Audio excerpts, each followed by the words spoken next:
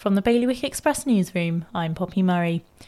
Leaflets are being delivered this week to every home in St Pierre de Bois in Guernsey, asking parishioners how they want their community to look in 15 to 20 years' time.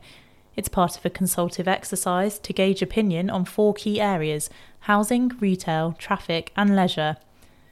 Meanwhile, the future of the Jersey Probation and Aftercare Service, as an independent body overseen by the courts rather than the government, has been secured.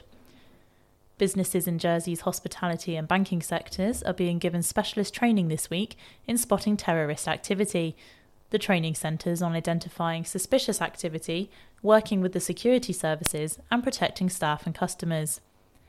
And islanders in Guernsey will have the chance to compete in the Slowest Hill Climb event next Monday to raise awareness of the Venice to Vento, a 1,000-kilometre 8-day charity cycling trip across Italy and France in support of Male Uprising Guernsey.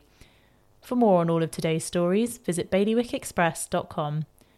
Your weather for today will be bright with sunny intervals. The wind will be east to northeast, moderate force 4 to fresh force 5, and there will be a top temperature of 12 degrees. That's the latest from the Bailiwick Express news team.